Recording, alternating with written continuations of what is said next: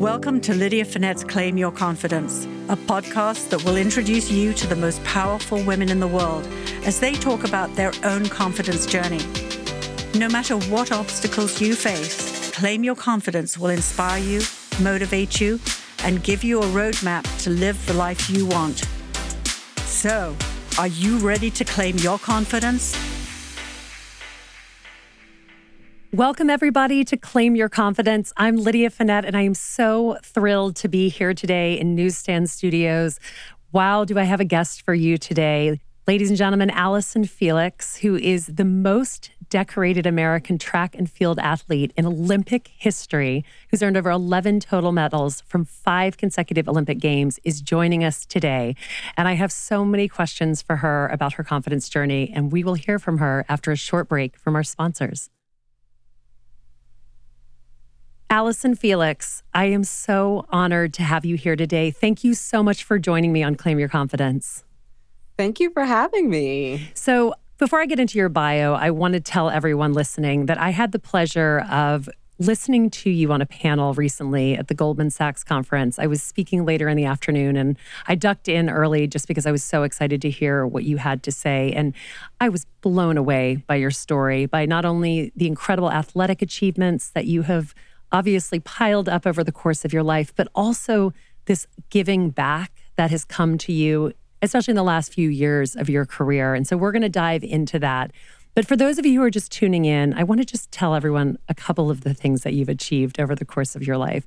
So you are the most decorated American track and field athlete in Olympic history, 11 total medals from 5 Olympic Games, and you currently hold the title of the most decorated athlete, male or female, in World Athletic Championships history, with 20 career medals, 7 from individual events, and 13 from team relays. Before I go into your story, what does it feel like to hear that description of yourself? Do you feel like Allyson Felix, who you look at this and you just can barely believe that you've accomplished so much in your life? It does still feel kind of surreal, because for me, those were never really my goals. It was just, I love to run and I enjoyed it. And so now to look back and to see the accomplishments, it's amazing, but I'm still just that girl who just loved to run. At the base. So start us off. Yeah. You were born in Los Angeles, California. What were you like as a child? Did you walk early? Were you running from the minute you were born? You were like that child who ran at 9 months. I was not. I had a very normal childhood. I grew up in my neighborhood, just doing very normal things. I have an older brother who's 2 years older than me, and I just tried to keep up with him. So whatever he was into, I was not far behind. And I had parents who were very involved, and we just enjoyed our community and growing up that way. Did you have a lot of confidence as a child, or were you just sort of trying to tag along as the younger sister? I have an older brother, so I know what that means too. Yeah. I think it's interesting. I think because I had an older brother and also a dad who never really took it easy on me, I think I was never really intimidated because they never let me win, like in anything. So whether it was like backyard basketball or backyard races, like I was always losing. So I think that did build my confidence because it was just like, okay, this is a part of it and I just keep going. I'd love to hear you say that. I'm a big believer in not everyone gets a trophy. I played on 3 middle school sports teams that never won a game in 4 years, any of them. So I just feel like it's such a huge, I know. Wow is the right way to say that. But I do feel like it is such a huge part of life, like learning to lose, being okay with it, and trying even harder as a result of it.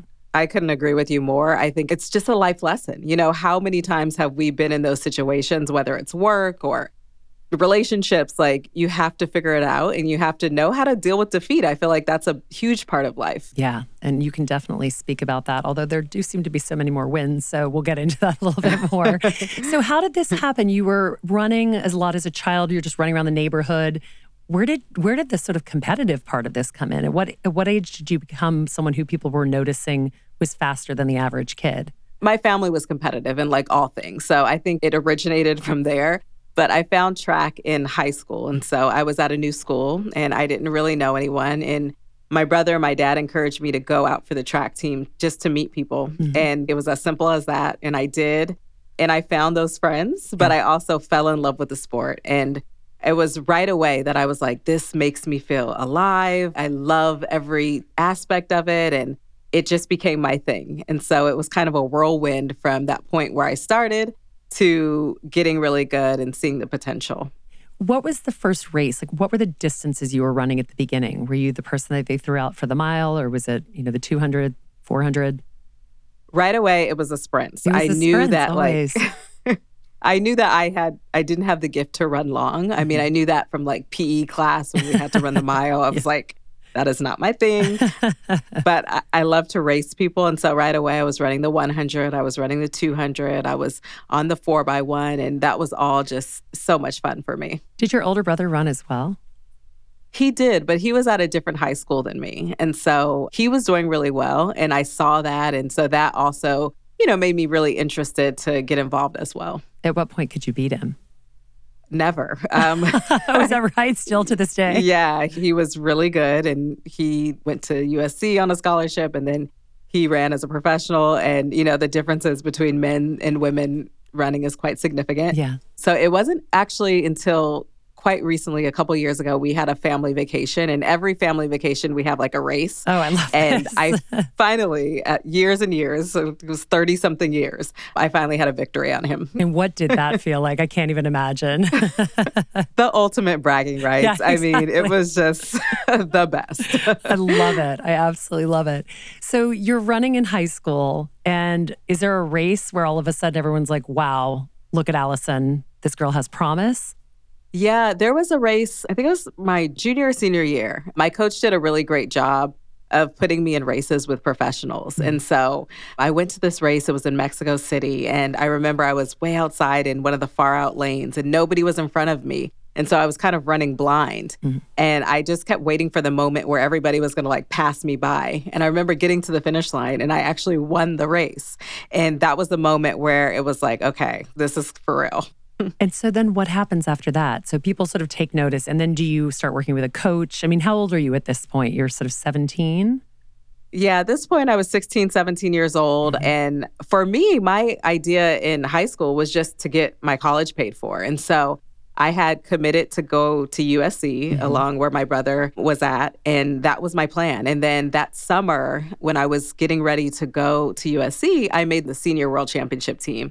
And then that's when things really shifted and shoe companies started to approach me. And we made the decision that I would go pro because the next year was the Olympics. And I felt like to give myself a real shot at it, that would be the best. So you've run in Mexico City now, and then you've run another year, and then you're training for the Olympics. Like, it happened that quickly? Yeah, it was pretty fast from when I started to that year. So yeah, I went pro. I started training with a professional coach.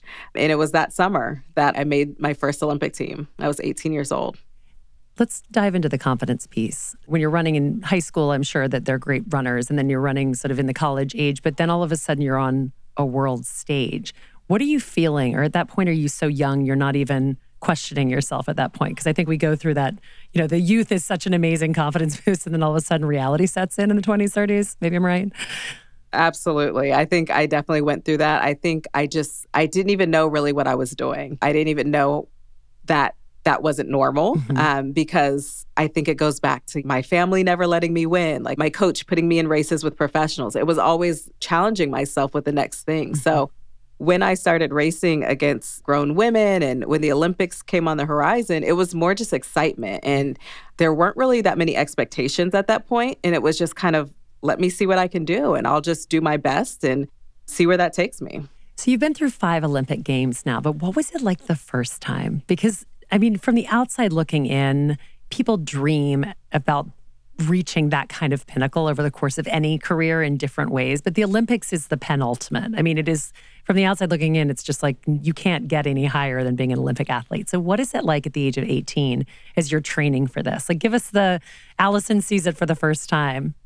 It was so exciting. I mean, I had a very rocky year that first year, so I wasn't quite sure if I was going to make the team. But once everything came together, it was all new. And I was taking everything in from walking in opening ceremonies and living in the Olympic Village and, meeting new people. And so I think it was just this really exciting time where I was just enjoying myself.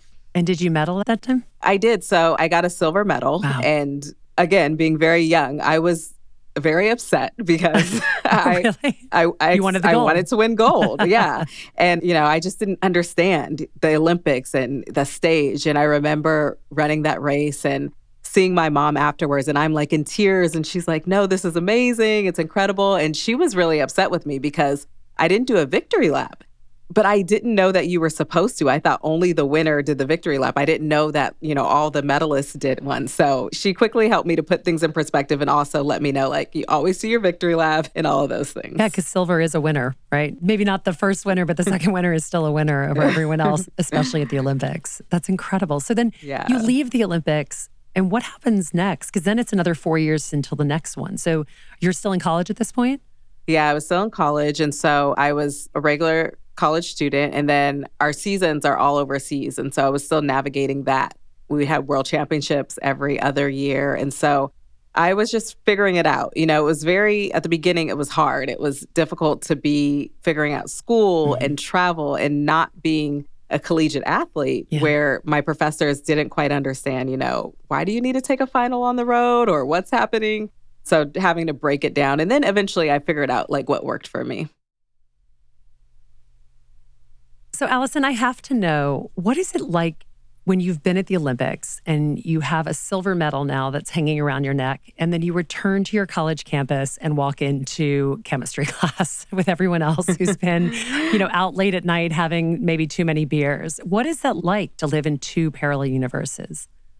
It was really interesting. I mean, my classmates were all really great, and, some of them kind of knew what was going on and some didn't. It was also during the time at USC where our football team was amazing. And so they were the real stars on campus. Like, everybody was concerned with what they were doing. So I think I was flying under the radar. That must have been nice. But also you were probably like, hey guys, again, silver medal. Maybe just wear it sometimes so people knew. Yeah, they didn't care too much. I love it. So you finish college, and then as a professional athlete, you start training. What do your days look like at this point? When I was in school, I was going to classes first, and then I would go to training afterwards. So they were really long days. And then once I was done with school, I would just go straight to training. I would be training around 5 hours a day. Wow. I would usually go to the track first, and that would be around 3 hours. And then I would take a lunch break, and then I would go into the gym for about 2 hours. And yeah, that was the system. I'd like to just pause for a second for our listeners, and let's all think about the 5 hours that Allyson spent training in the middle of her college day and just have respect for the work that you do to be operating at such a high level. Because, I say this so often on this podcast, people think that things just happen to people.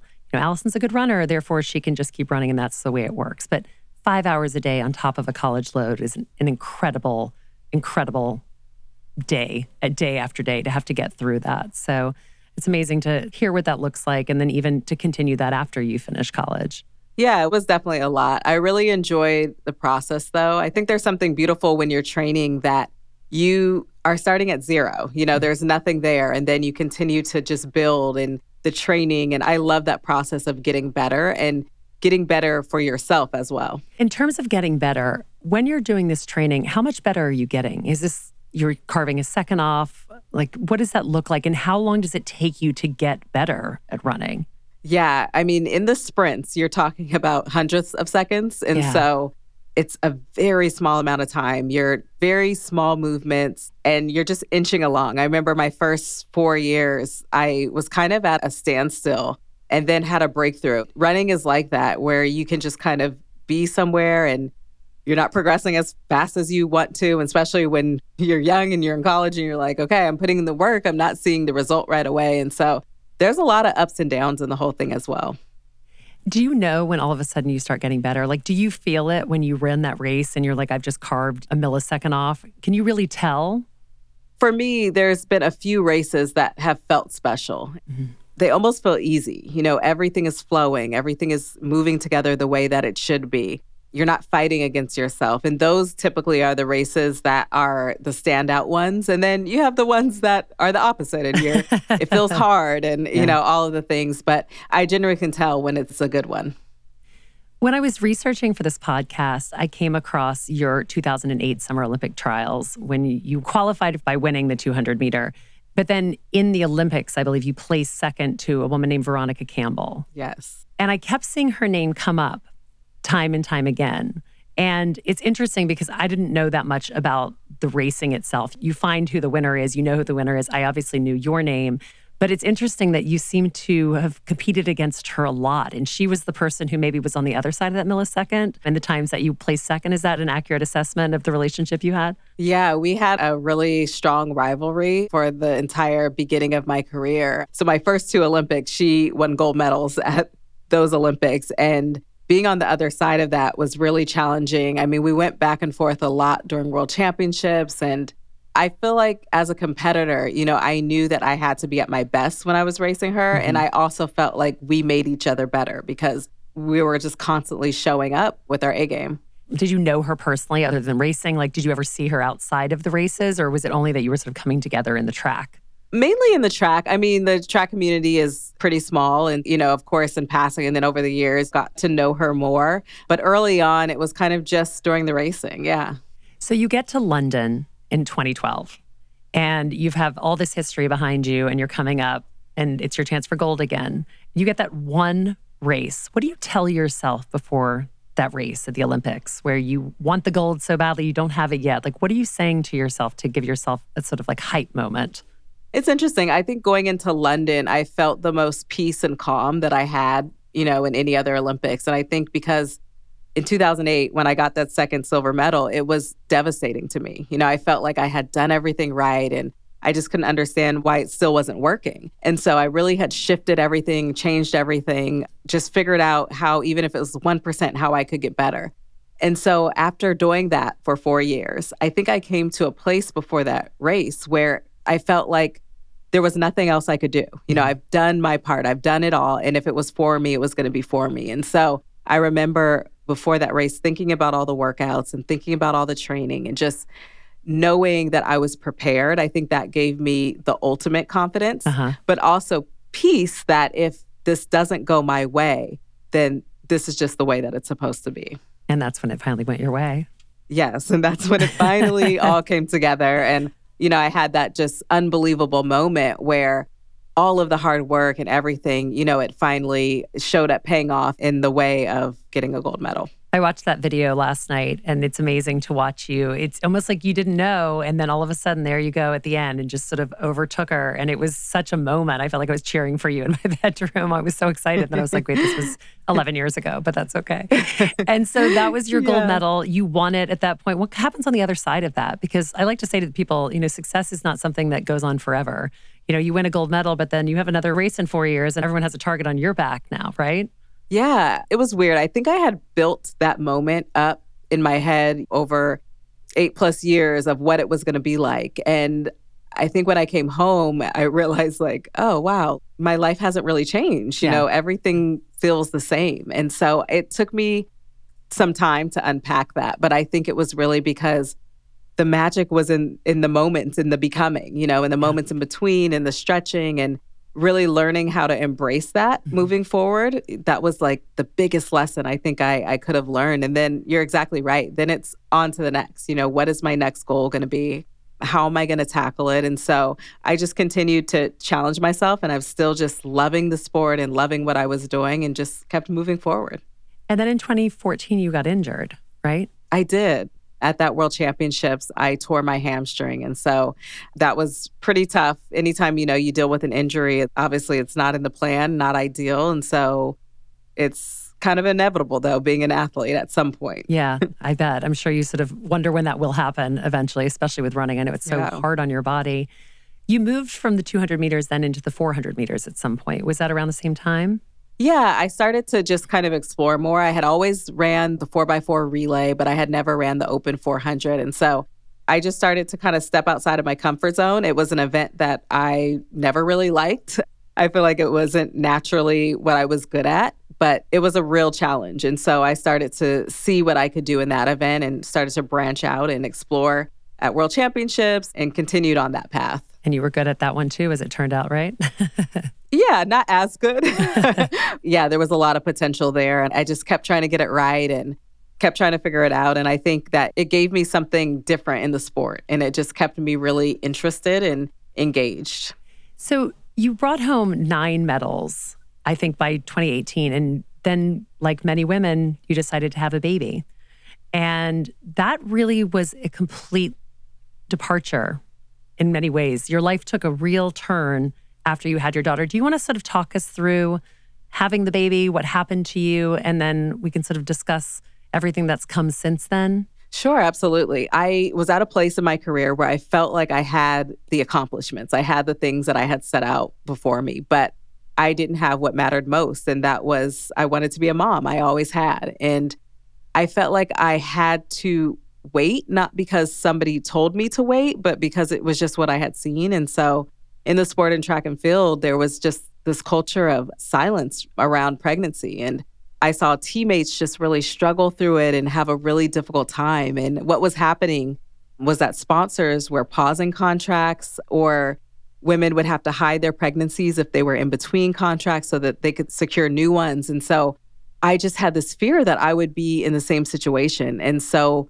I decided that I would do what I saw so many women before me do. I hid my pregnancy. I trained at 4:00 in the morning when it was still dark, and I rarely left the house. And this moment that I thought I had always wanted to happen, and should have been such a happy moment that was celebrated, was one that was really isolating and really lonely for me.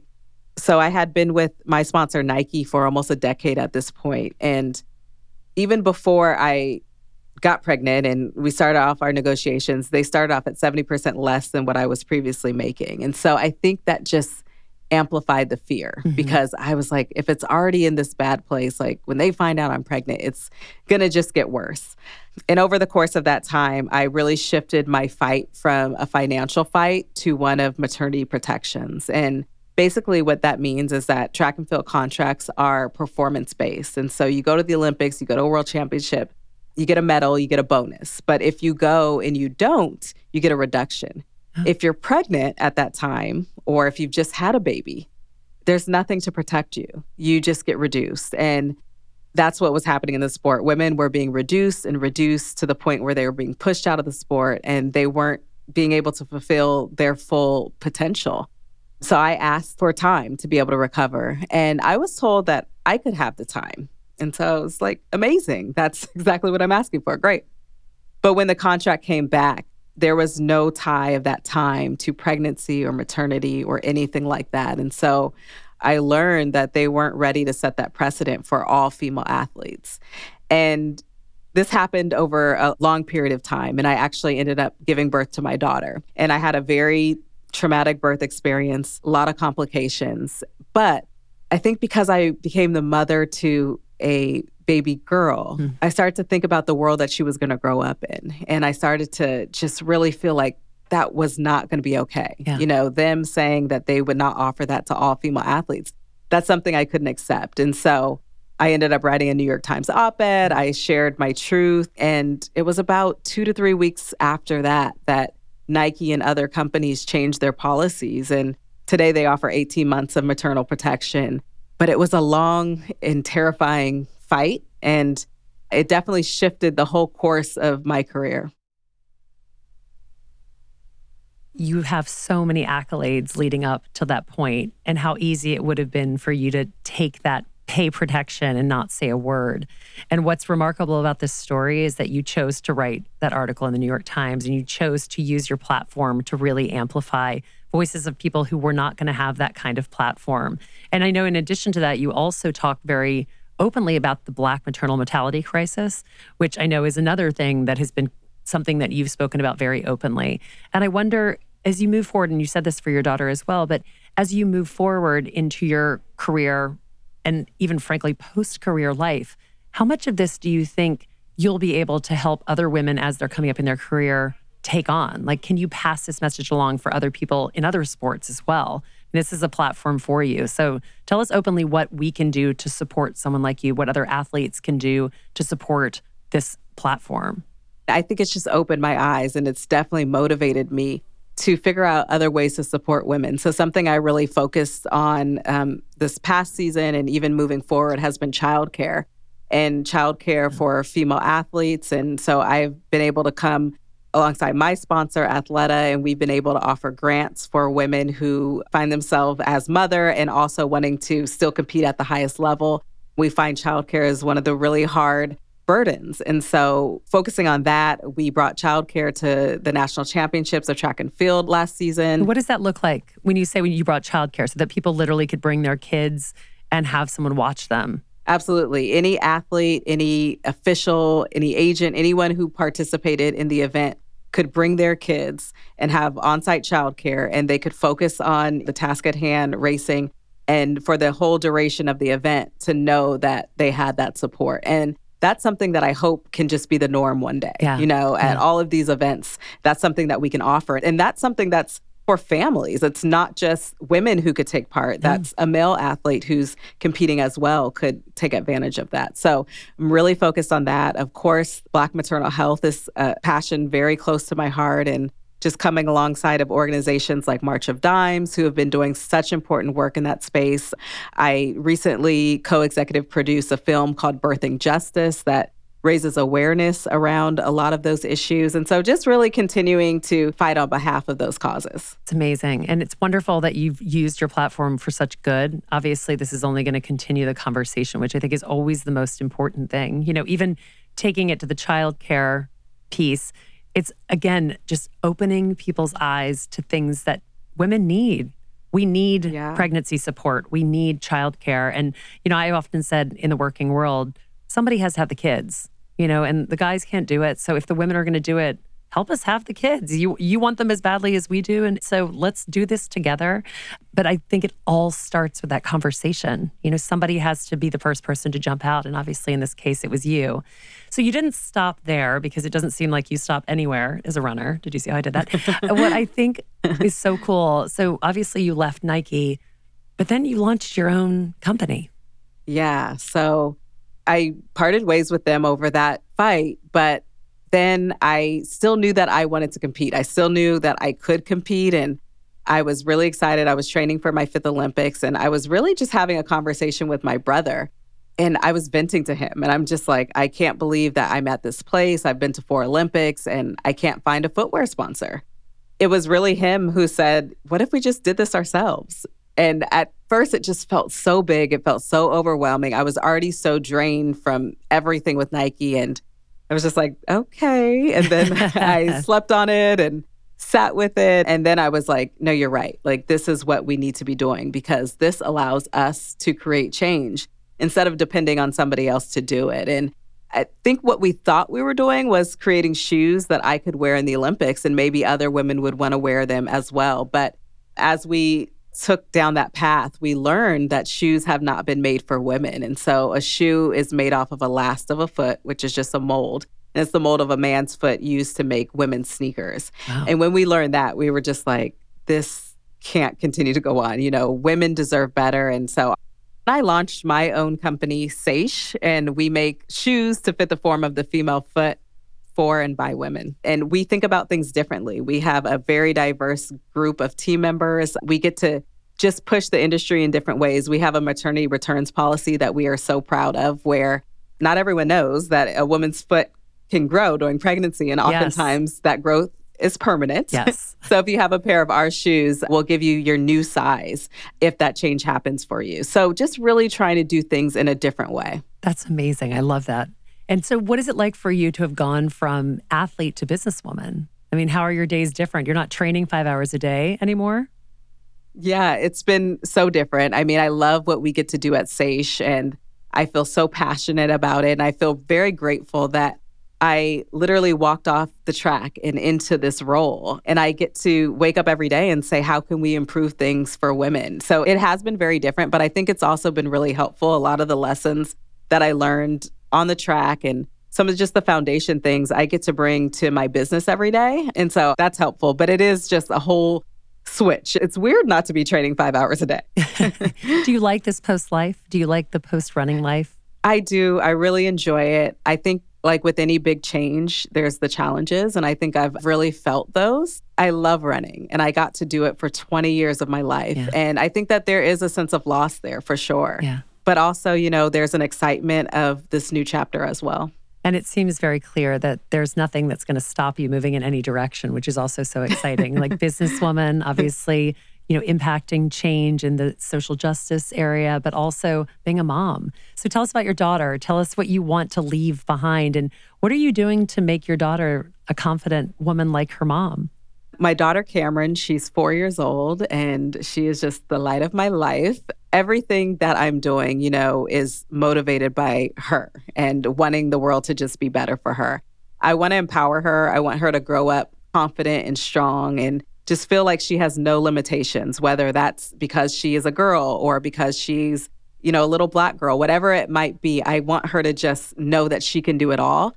We love to do affirmations. It's kind of our thing that we do on the way to school, and she's gotten really into it. And now if we don't do them, she's like, Mom, we didn't do our affirmations. Like, let's go, let's do it. So just little things like that. I want to build her up, and I want her to be prepared for this world. I love that. What are her affirmations? She's like, today I'm going to have a great lunch at 4. I know. We start very small, but we start with things like, I'm a good friend. I'm a good listener. I'm kind.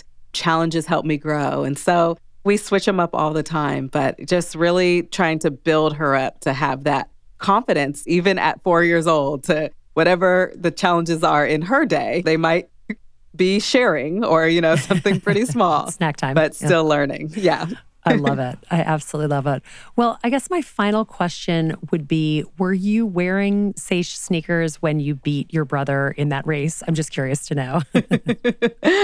It was pre-Sage. Oh. I think we were barefoot. We were on the beach. But actually, highlight, I think, of my entire career, making it back to Tokyo, making it to my final Olympics as a mother, crossing the line in the Sage shoes. Oh my gosh. All of it comes together. Full circle. I remember watching you holding Cameron after you won and thinking, God, doesn't that just do it all for mothers? Like one thing after another. I mean, you're doing something like that. I think about Rihanna at the Super Bowl. Yeah. I know when I have 3 children, I remember someone saying to me very early on in my first pregnancy, you won't be able to take auctions. You're not going to get on stage when you're 9 months pregnant. And I remember nodding and smiling and thinking, watch me. And I think that that's what we're showing people when you show up and you're like, I can do this in this body while growing another human being. Like, look at what women are capable of. So I am so honored to have you on this podcast, Allyson. I can't even tell you, I'm such a huge fan of yours. I run too, but it doesn't look anything like yours, I'll tell you that. But you sure inspire me. And I know that there's so many listeners out there that you will inspire as well. So let me ask you, where can we follow along for all of the next steps with Allyson Felix? Tell us what's coming up for you. I'm super excited. We have our performance running shoe coming this fall for Sage. And so our socials are just by Sage, and my socials are Allyson Felix. And I'll continue to work on the childcare initiatives, on maternal health as well, and just keep going on all these kind of passions of my heart. Firing on all cylinders. Well, we are rooting for you and so excited to see what you do next. I'm sure it'll be another incredible adventure, and we're all along for the ride. So for everyone from Rockefeller Center and from me, thank you for being here. Thank you to Joe, my amazing producer, who puts together this entire studio that I'm so lucky to be a part of, and to Rockefeller Center for letting me use it every week. I leave you with this one thought. Allyson talks about her daily affirmations that she has with her daughter. What is your daily affirmation? Share it with Allyson. Share it with me. We would love to know what you're thinking. I'm Lydia Finette. This is Claim Your Confidence. Thanks for tuning in, and I look forward to being here with you again next week.